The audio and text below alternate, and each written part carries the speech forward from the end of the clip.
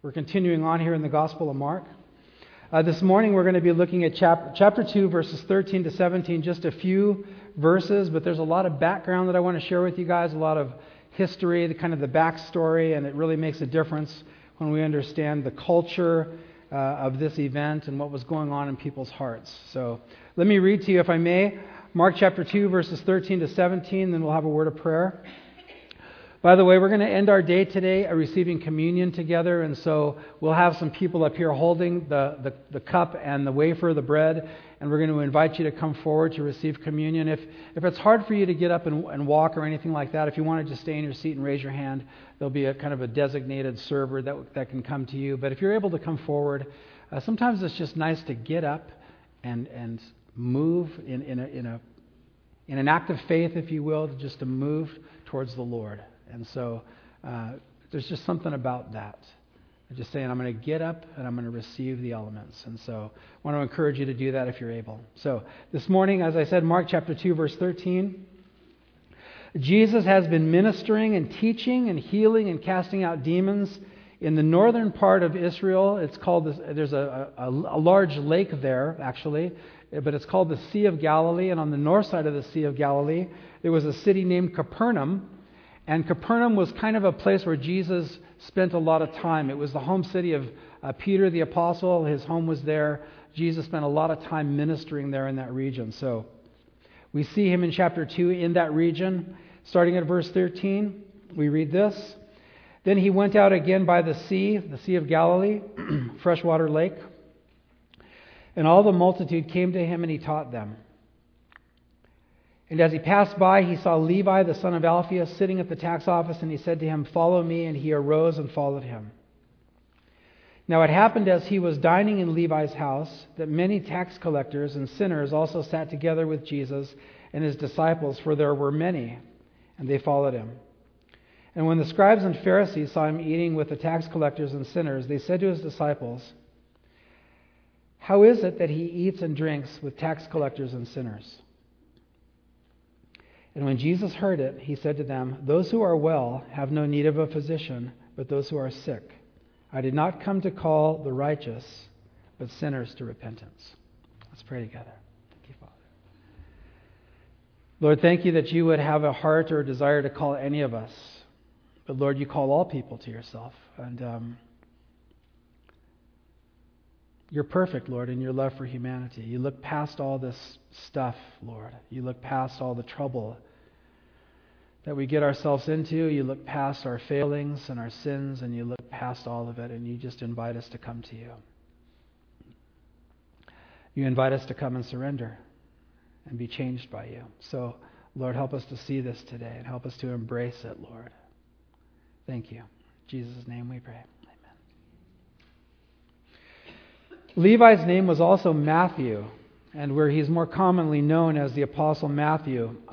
We see in chapter 2, verse 13, Jesus going out and teaching again. And we're going to keep seeing that in the Gospel of Mark. Jesus put a premium on teaching the Word of God. He wanted to instruct people.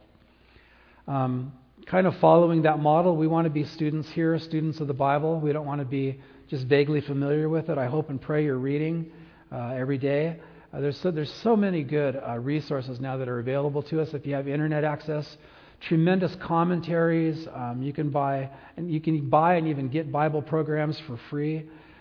Daily devotionals that can be mailed into your email box. There's a number of pastors nationally that have a year's worth of devotionals, and you can subscribe to their web services and get inspirational words every single day. I just want to encourage you. Jesus said, "Man does not live by bread alone, but by every what? By every word that proceeds from the mouth of God." And so it's so important for us to have our minds changed. The Bible is not fake news. It's good news. It's true news. So we're getting blasted by fake news, aren't we? I don't know what to believe anymore, but I know I can believe this. And so I want to get it in my mind and in my heart. So it says in Psalm 119, "How can a young man cleanse his way? By taking heed according to your word." That's how our lives get cleansed and changed, by listening to what God says and believing him and asking him to help us walk in his ways. So we see here in verse 13, Jesus out again, multitude comes to him. It was a common thing, and he taught them. Verse 14, and as he passed by, he saw Levi, the son of Alphaeus, sitting at the tax office, and said to him, "Follow me," and he arose and followed him. Now, Capernaum was on a route going. It was on a road where people would go from east to west. Also, it was on the northern part of the Sea of Galilee. So, if you were coming up from the south and didn't want to kind of commute around the lake, you'd take a boat or something, and you'd take your personal items or people or whatever. You'd go from the south part of the lake to the north part of the lake. If you're heading out to the Mediterranean Ocean, you would get off your ship or off of your boat at Capernaum, and then you would pay your taxes for traveling. You pay taxes for being a citizen of Israel. And so, according to history, the tax collectors had kind of a raised booth. I guess you kind of march up the stairs, you do your transaction with the tax collector, I guess march down. And so that's why the tax booth here was situated in Capernaum. So, we also know, and you can see this in Matthew chapter 9, we're not going to turn there, but Levi was more commonly known as Matthew. So I'm going to call him Matthew from here on out. Matthew becomes a follower of Jesus. Later on, he becomes an apostle. When Jesus meets him here, he's a tax collector, and we're going to see that was a really bad thing in those days. But he becomes a follower of Jesus, later on an apostle, which means Jesus sent him out to preach the good news to the world, and later on a gospel author. Something real interesting here turn over to Mark chapter 3, verse 17, if you will. Just something to kind of notice and maybe consider. Don't know for sure, but I like to have a holy suspicion about things sometimes, and have a kind of an investigative mind, kind of ponder things. In chapter 3, verse 17, we read this. Actually, chapter 3, verse 17. My goodness, back to 16. This is when Jesus was officially kind of naming his guys, and he said, Simon, to whom he gave the name Peter. So Jesus changed Simon's name to Peter. Verse 17, James the son of Zebedee and John the brother of James, to whom he gave the name Boanerges, that is the sons of thunder. So they were guys that kind of lost their temper a lot. So Jesus kind of gave them a new nickname. Andrew, Philip, Bartholomew, Matthew, the other guys there. You can turn back to chapter 2. The only point that I wanted to make there was this, that Jesus sometimes, he changed guys' names. Now, if you have friends, if you have loved ones, nicknames, right? And nicknames are usually terms of endearment, and unless they're not. Sometimes I choose nicknames for my grandkids, and my nickname for them, my grandpa name is Poppy.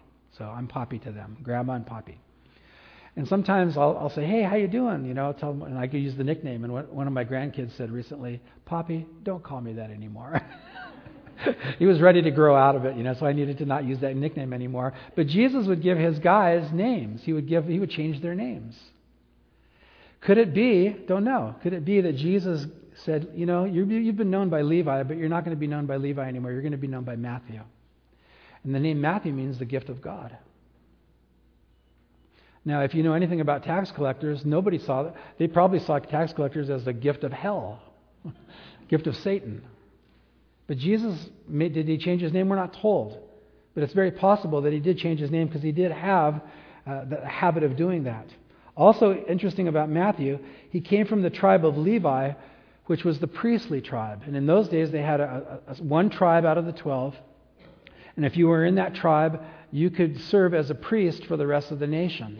You would go to the temple, present the sacrifices to God there. Only the tribe of Levi. Matthew was the tribe of Levi. He potentially could have been a priest. Instead, he turns out to be one of the worst things in the nation of Israel, a tax collector.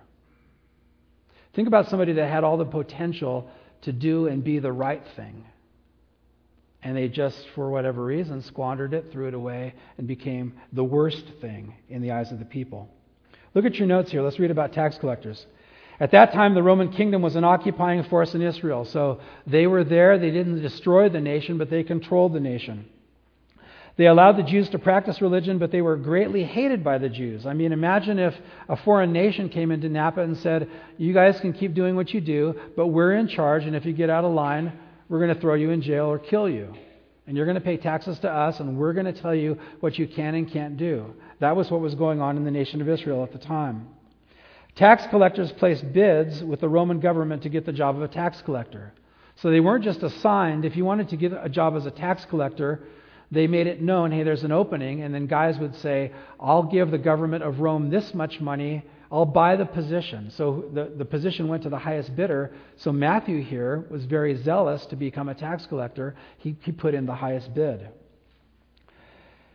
Their job was to gather taxes from Jewish citizens to give to Rome. They didn't have a salary. They weren't paid a salary by the Roman government.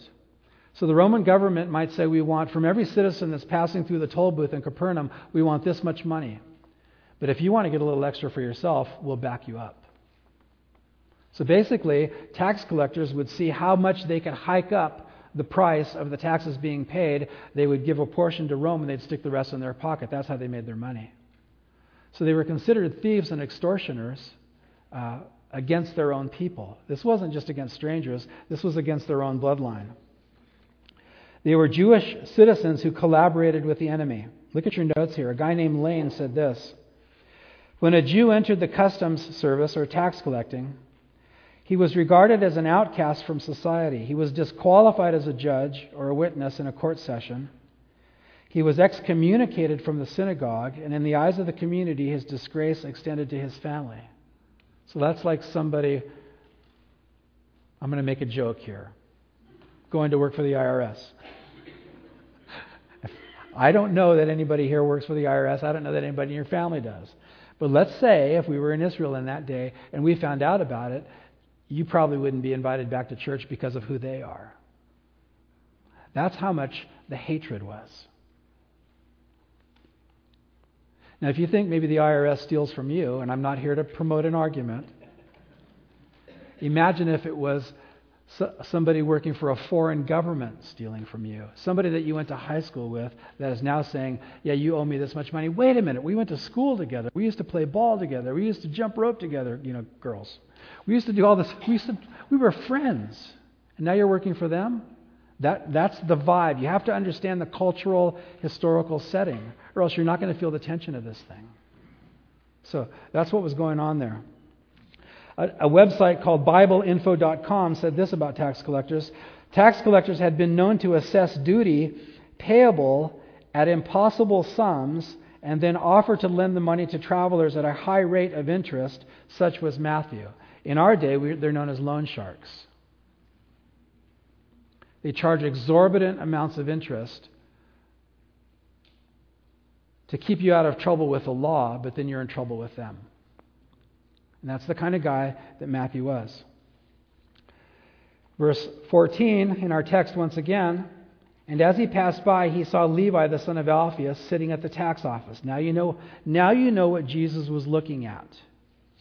Now you know, as this group of people, that Jesus had, a multitude was following Jesus because they loved what he was saying. Earlier on in the Gospel of Mark, it says, he taught with authority, unlike the religious leaders of the day. He was healing people, casting out demons, doing all these amazing things. He had this huge crowd. The people loved him. And then he turns around and looks at Matthew and says, you want to join me and be part of my team? There's tension there. Can you feel it? Can you understand it? The people are loving Jesus.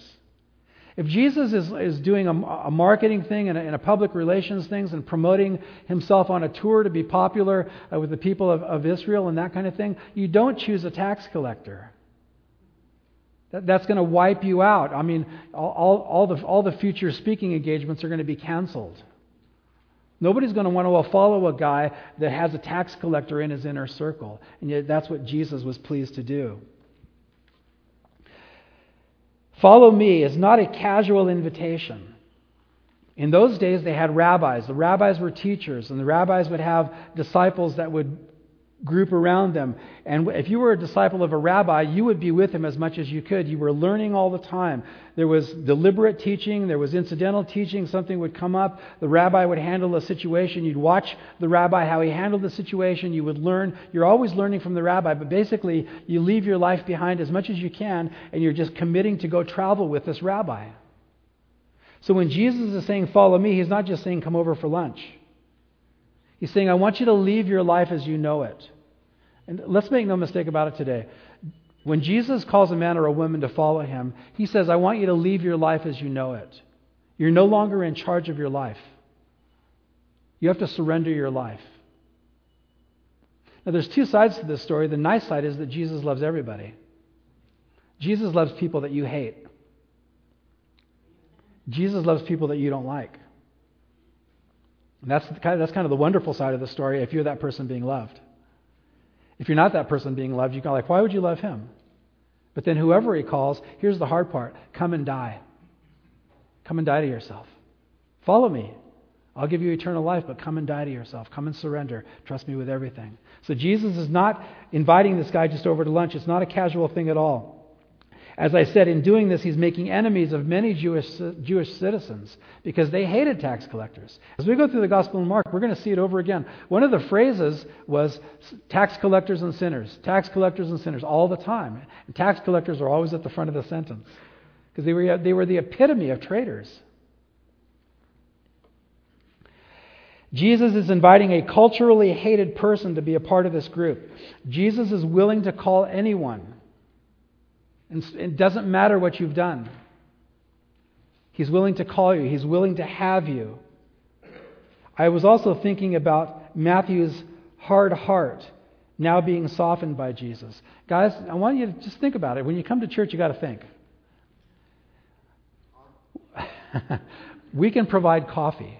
If you need something more, maybe Red Bulls out in the foyer. But it's good to come to church and think. Now, what kind of heart do you think Matthew had as a tax collector? Was he calloused towards people or was he soft towards people? He's calloused. He doesn't care.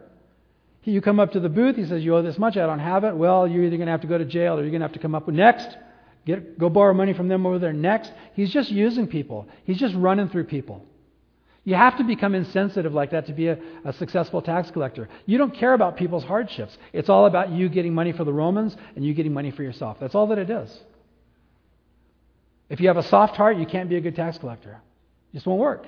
Because you have to steal from people. You have to look them in the eye. They know you're stealing. You know you're stealing. And they can't do anything about it. And there's a Roman soldier in back of the tax collector backing you up with his spear and shield and all of that.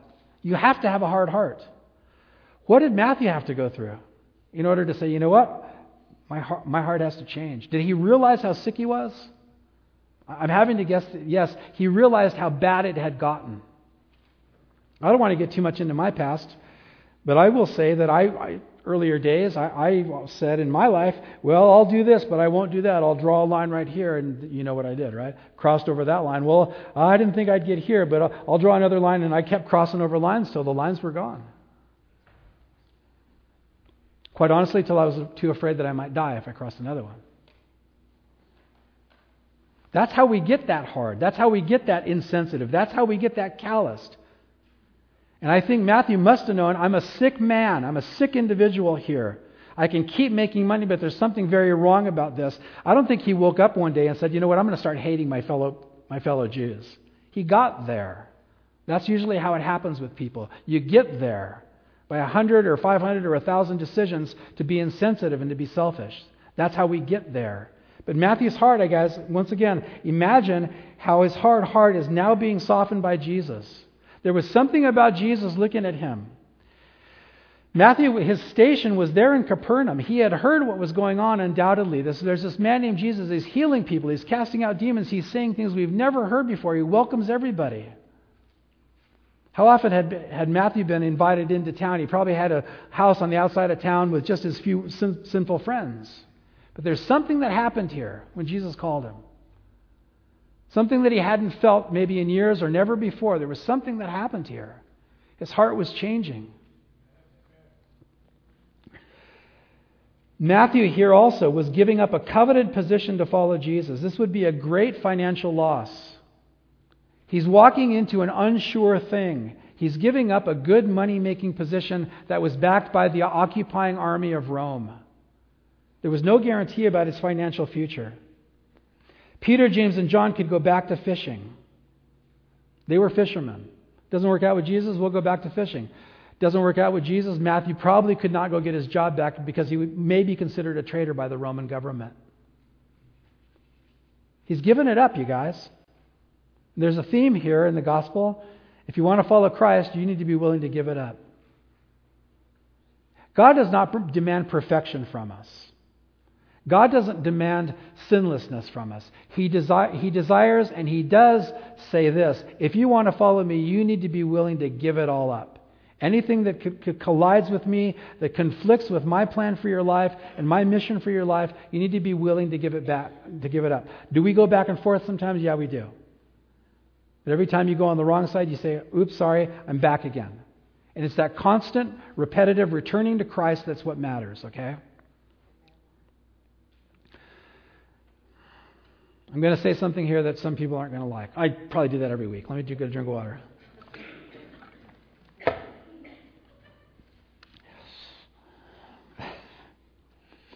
I understand addictions. I understand alcoholism. I understand that stuff. And I understand, and this, by the way, this is all really good news in my opinion, okay? I understand why people go to 12-step programs. I do. And I have a pastor friend in Camarillo, the pastor in Camarillo Calvary Chapel, who got saved, met Christ through a 12-step addiction program. So I know that God uses those programs, and I know they're based upon scriptural things, and I know there's a lot that's good about them. But I only have one criticism that I'm going to talk about right now, and it's this. And I've worked with people that have gone through the programs, and so I'm not declaring war on anybody. Okay, I think there's something that sometimes we miss when we get in the mindset of I've been clean 30 days, and oops, I had a beer. Now I have to go back to the first step. Or I've been drug-free for a year, and oops, I relapsed. Now I have to go back to step one. And I just thought about it, and I thought, in Jesus, and even in the 12-step programs, please receive this as, I really mean this for good, okay? You're not back at step one. You had 30 days sober. You relapsed, but you know what? You're not the same person you were 30 days ago. You're 30 days better than that. You guys with me? The person that relapsed after a year, okay, you relapsed, you blew it, okay? But you're not back at step one. You're a year better than you were when you started. You're a year stronger than you were when you started. Now keep going. But my heart gets sad sometimes. I think if people think, oops, I guess I haven't accomplished anything, I'm back at step one. You're not back at step one. You're better than you were when you started. Does that make sense? And so I am. If you're in one of those programs and God has you there, fantastic. I'm all for it. Go for it. I just don't want people to feel defeated when they're not perfect, because guess what? You're not.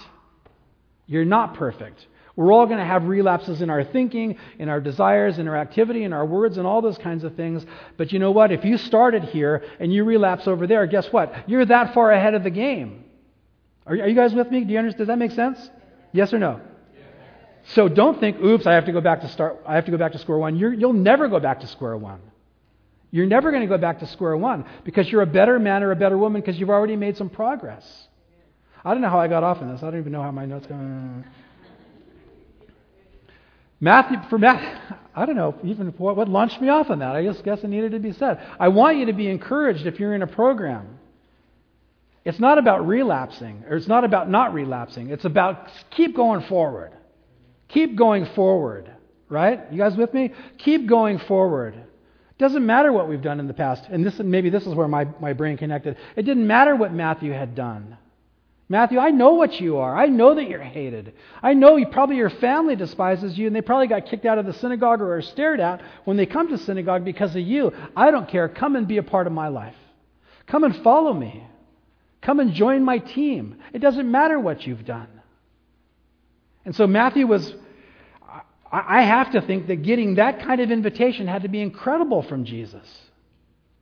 And Jesus is going to go on to say, it's not healthy people that need healing, it's sick people. And I have to think that Matthew is realizing, I've been sick. And I'm tired of being sick. I don't want to be sick anymore. Matthew's giving up a very coveted position to follow Jesus. There's no backup plan. There's no plan B. He's burning his bridges. Have you guys heard of Hernan Cortez? He came from Spain. He arrived in Veracruz, Mexico in 1519. He came to conquer the Aztecs and the Mayans. And when they landed on the beach, he told his soldiers, burn the ships. We're not going back. And they burned the ships. There is no escape. We are here and we're moving forward. And so basically here, Matthew, to follow Jesus, is burning the ships. There's no guarantee that he's going to go. And if you want to follow Jesus, you got to just burn all the stuff that's behind you. Let the Lord ignite it and just get rid of it. Walk away from it and go forward in faith. And this is what Matthew is doing here. Now look at Jesus in Matthew's home, verse 15. Now it happened as he was dining in Levi's house that many tax collectors and sinners also sat together with Jesus and his disciples, and there were many, and they followed him. This seems to have been Matthew's farewell dinner. He's leaving the old life to follow Jesus. He invites his friends, seemingly. That seems like this is what's happening. The sinners are comfortable with Jesus. Now, at some point, Jesus is going to tell them, hey, guys, I'm glad you're comfortable with me, but you're sick.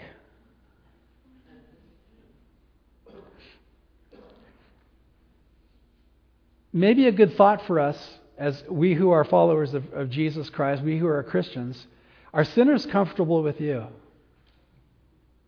Now, may they not be comfortable with us because we don't tell them the truth. May they just be comfortable with us because they feel so loved.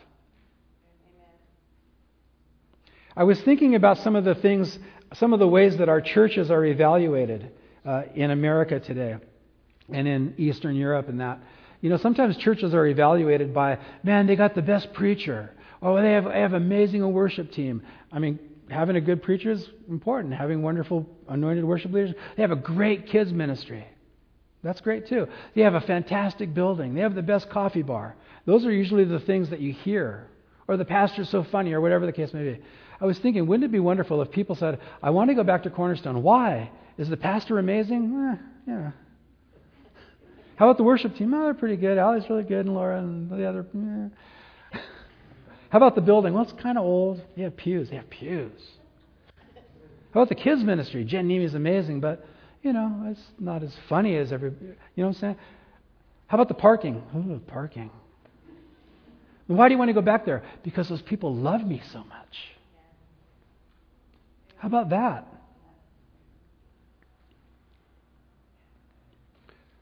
How about if Cornerstone was full because when they came here, they were loved like no other church in town? Not for us to be better than anybody, just because they came and they are sinners and they're like, they know we're sinners. They know what we're at and they love us. Guys, I want to encourage you. This is our church, amen? It's the Lord's church. It's not my church. It's not the pastoral staff church. It's our church. And I want this to be true in my life. I want sinners to be okay with me, even when I'm telling them, man, I love you, you're great, funny guy, blah, blah. Did I mention you're sick? In fact, you're sick unto death. And somehow Jesus could do that with people. And I just think for me, it's something I need to learn more, and something that each one of us needs to learn more. To be able to have sinners, the worst of whatever you think, corporate sinners or the people living under the bridge, doesn't matter, from white collar to blue collar to no collar. To have sinners comfortable enough to say, you know what, I want to be with them. I like when I run into them around town. They always tell me the truth, but boy, I sure do feel loved. That, dear brothers and sisters, that should mark our church. More than preaching or worship or kids ministry or building or parking lot or what are those coffee things that we have out there? Neurig. I know how to get us off topic that fast. Love should mark our church more than anything. Yes, loving sinners, not becoming like them, not letting them pull us down, but helping to lift them up. And Jesus did that, and these people were comfortable. I want you to consider.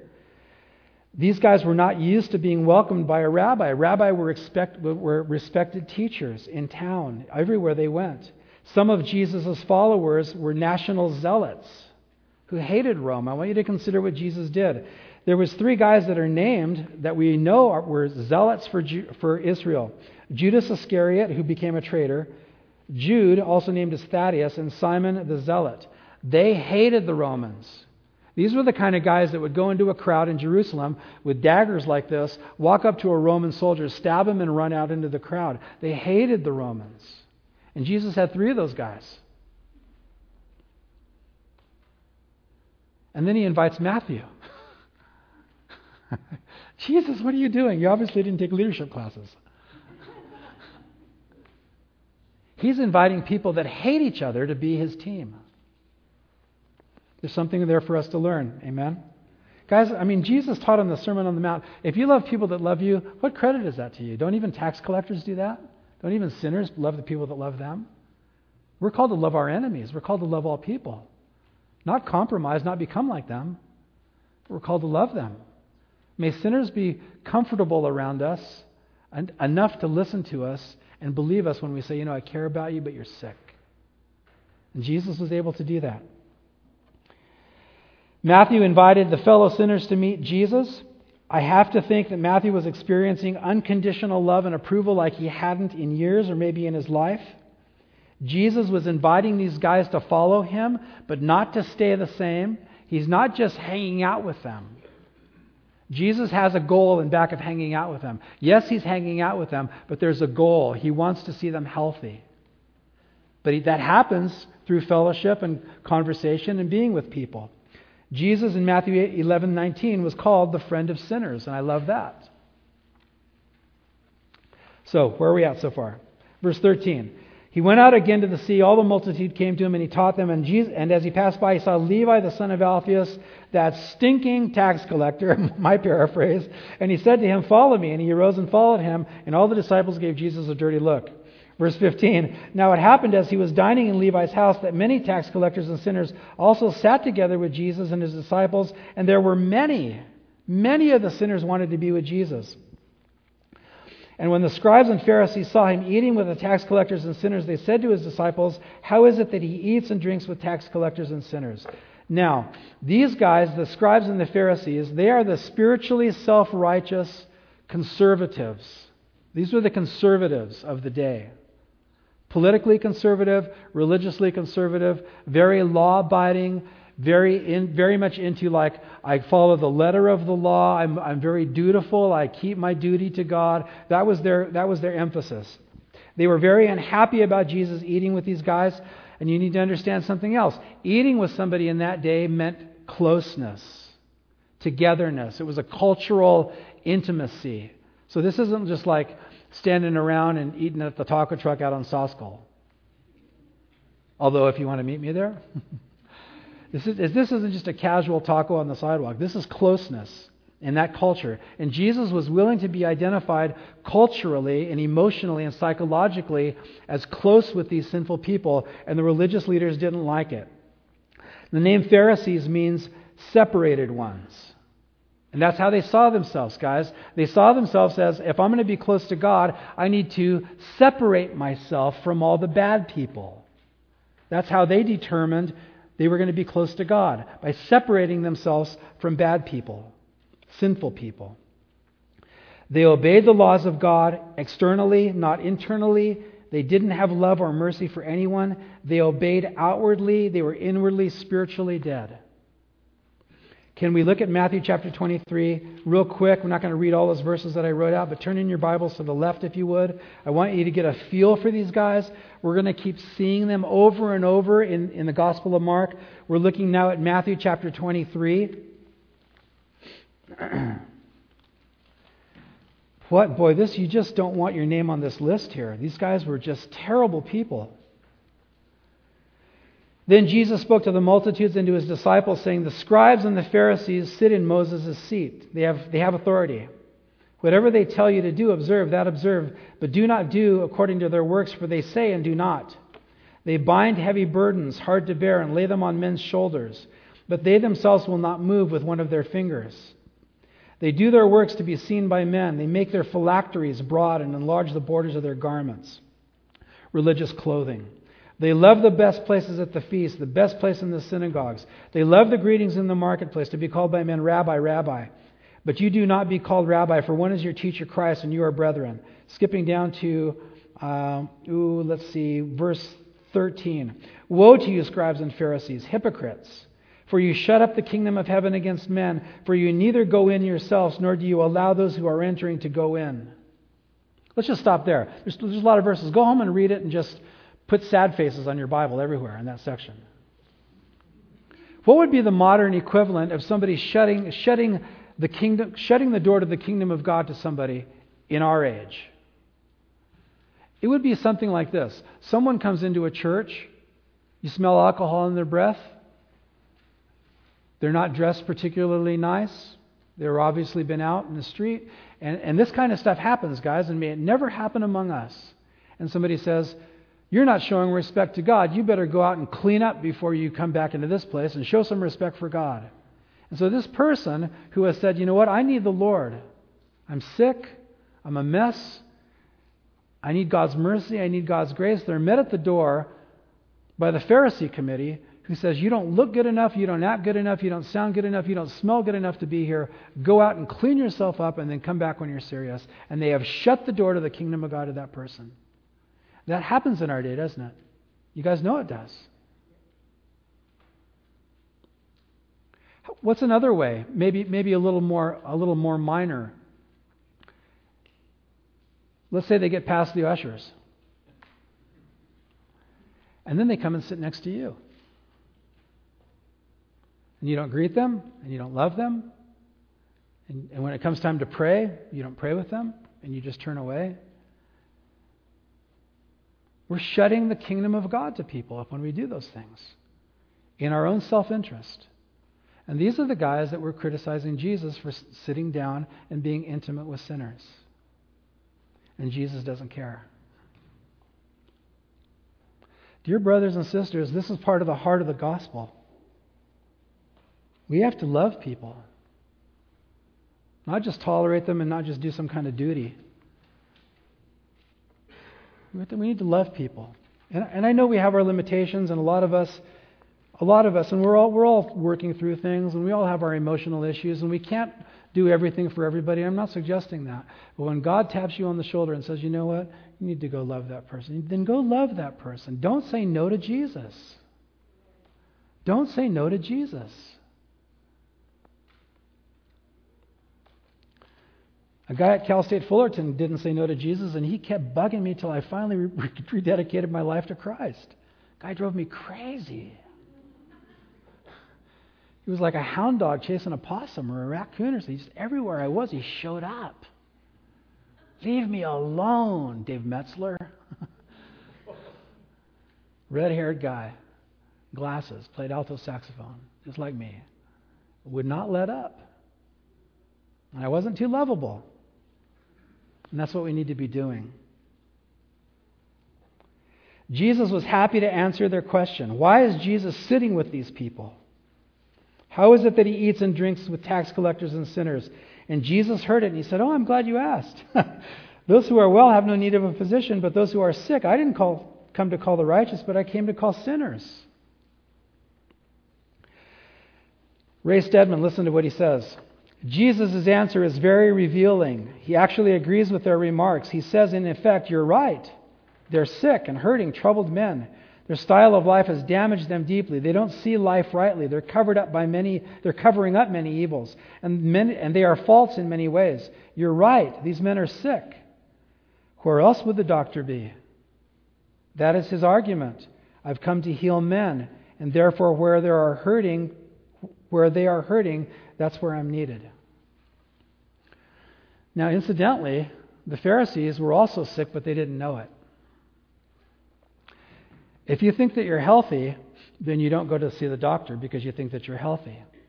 Or if you think, there's something kind of funny with my hand, and it's kind of got to shake a little bit and everything like that. But I'll be okay. I don't want to see a doctor. Doctors always just find something wrong with you anyway, right?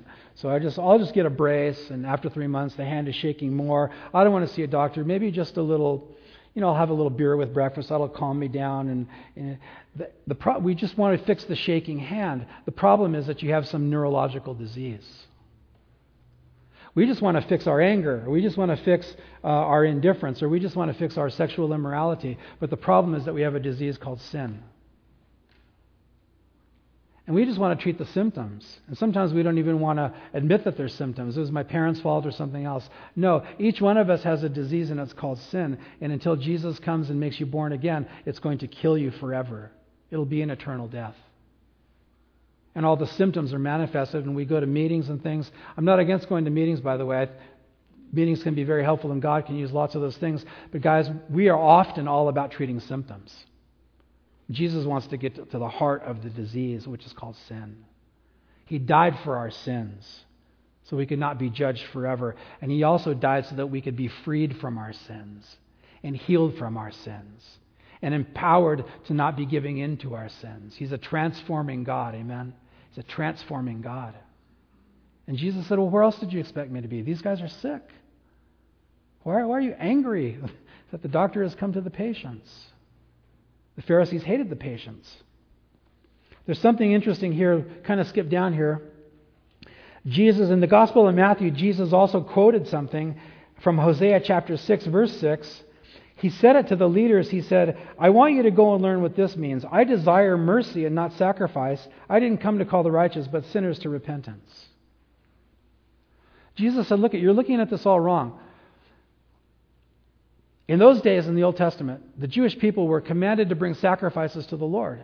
They were animal sacrifices, which is kind of disgusting for us to think about. But sin requires that innocent blood be shed. And in those days, those animal sacrifices were prefiguring the coming of Christ. And so it was appropriate. And it was a duty. So the religious leaders are happy to do the duty. I'm happy to come and sacrifice, but don't ask me to love someone. Don't ask me to have mercy on the sick. Don't ask me to be nice to that woman. Do you know what? I've heard stories about that woman. Don't ask me to be compassionate to a sinner. And that's what Jesus is correcting them on, guys. He says, you know what? You follow the rules, but you don't care about people.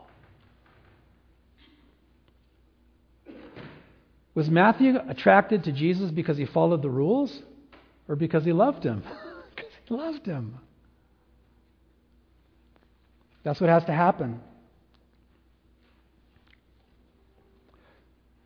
When you have time, read Romans chapter 3, verse 23 and Romans chapter 6, verse 16 to 23. Romans 3:23 says this, all have sinned and fall short of the glory of God. Everybody's sick, guys. Everybody's sick.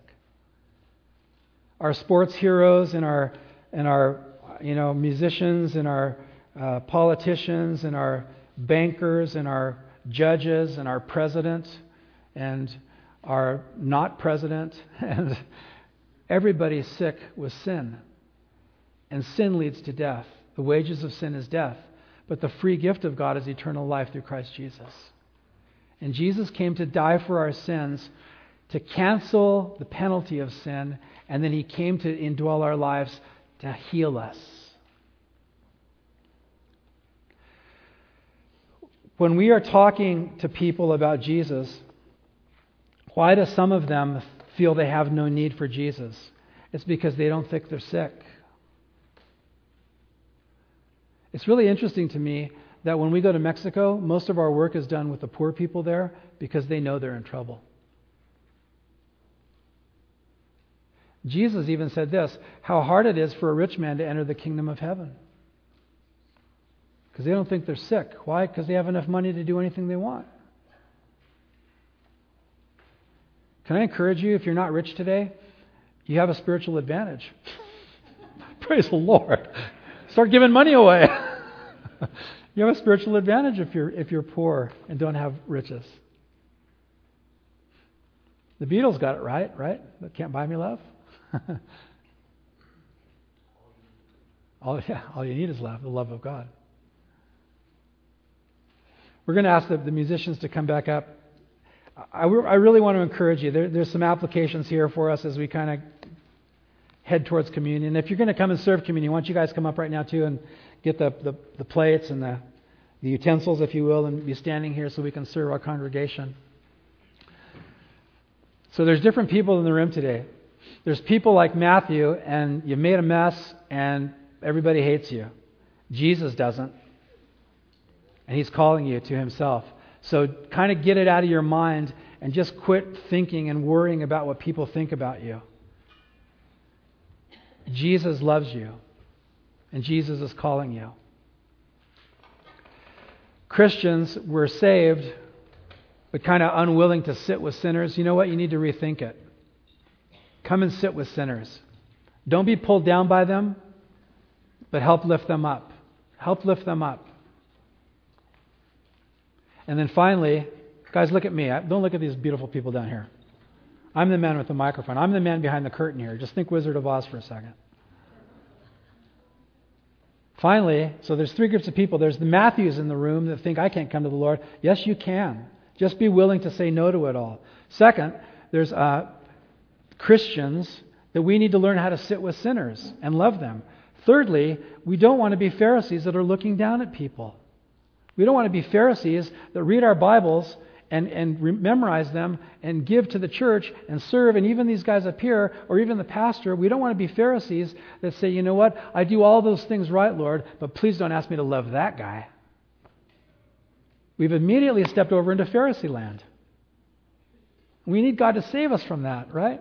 Amen? We need God to save us from that. Let me pray. We're going to invite you today. If you've never said yes to Christ and you want to, come forward and just come up here, take the bread, take the cup, and just say, Lord, forgive me. I'm sorry. Here I am. Receive me. I'm going to follow you. If you're a Christian, you're coming forward today and saying, Lord, I've leaned towards separatism. I'm trying to get away from all those unpleasant people. God, forgive me. Bring me a sinner.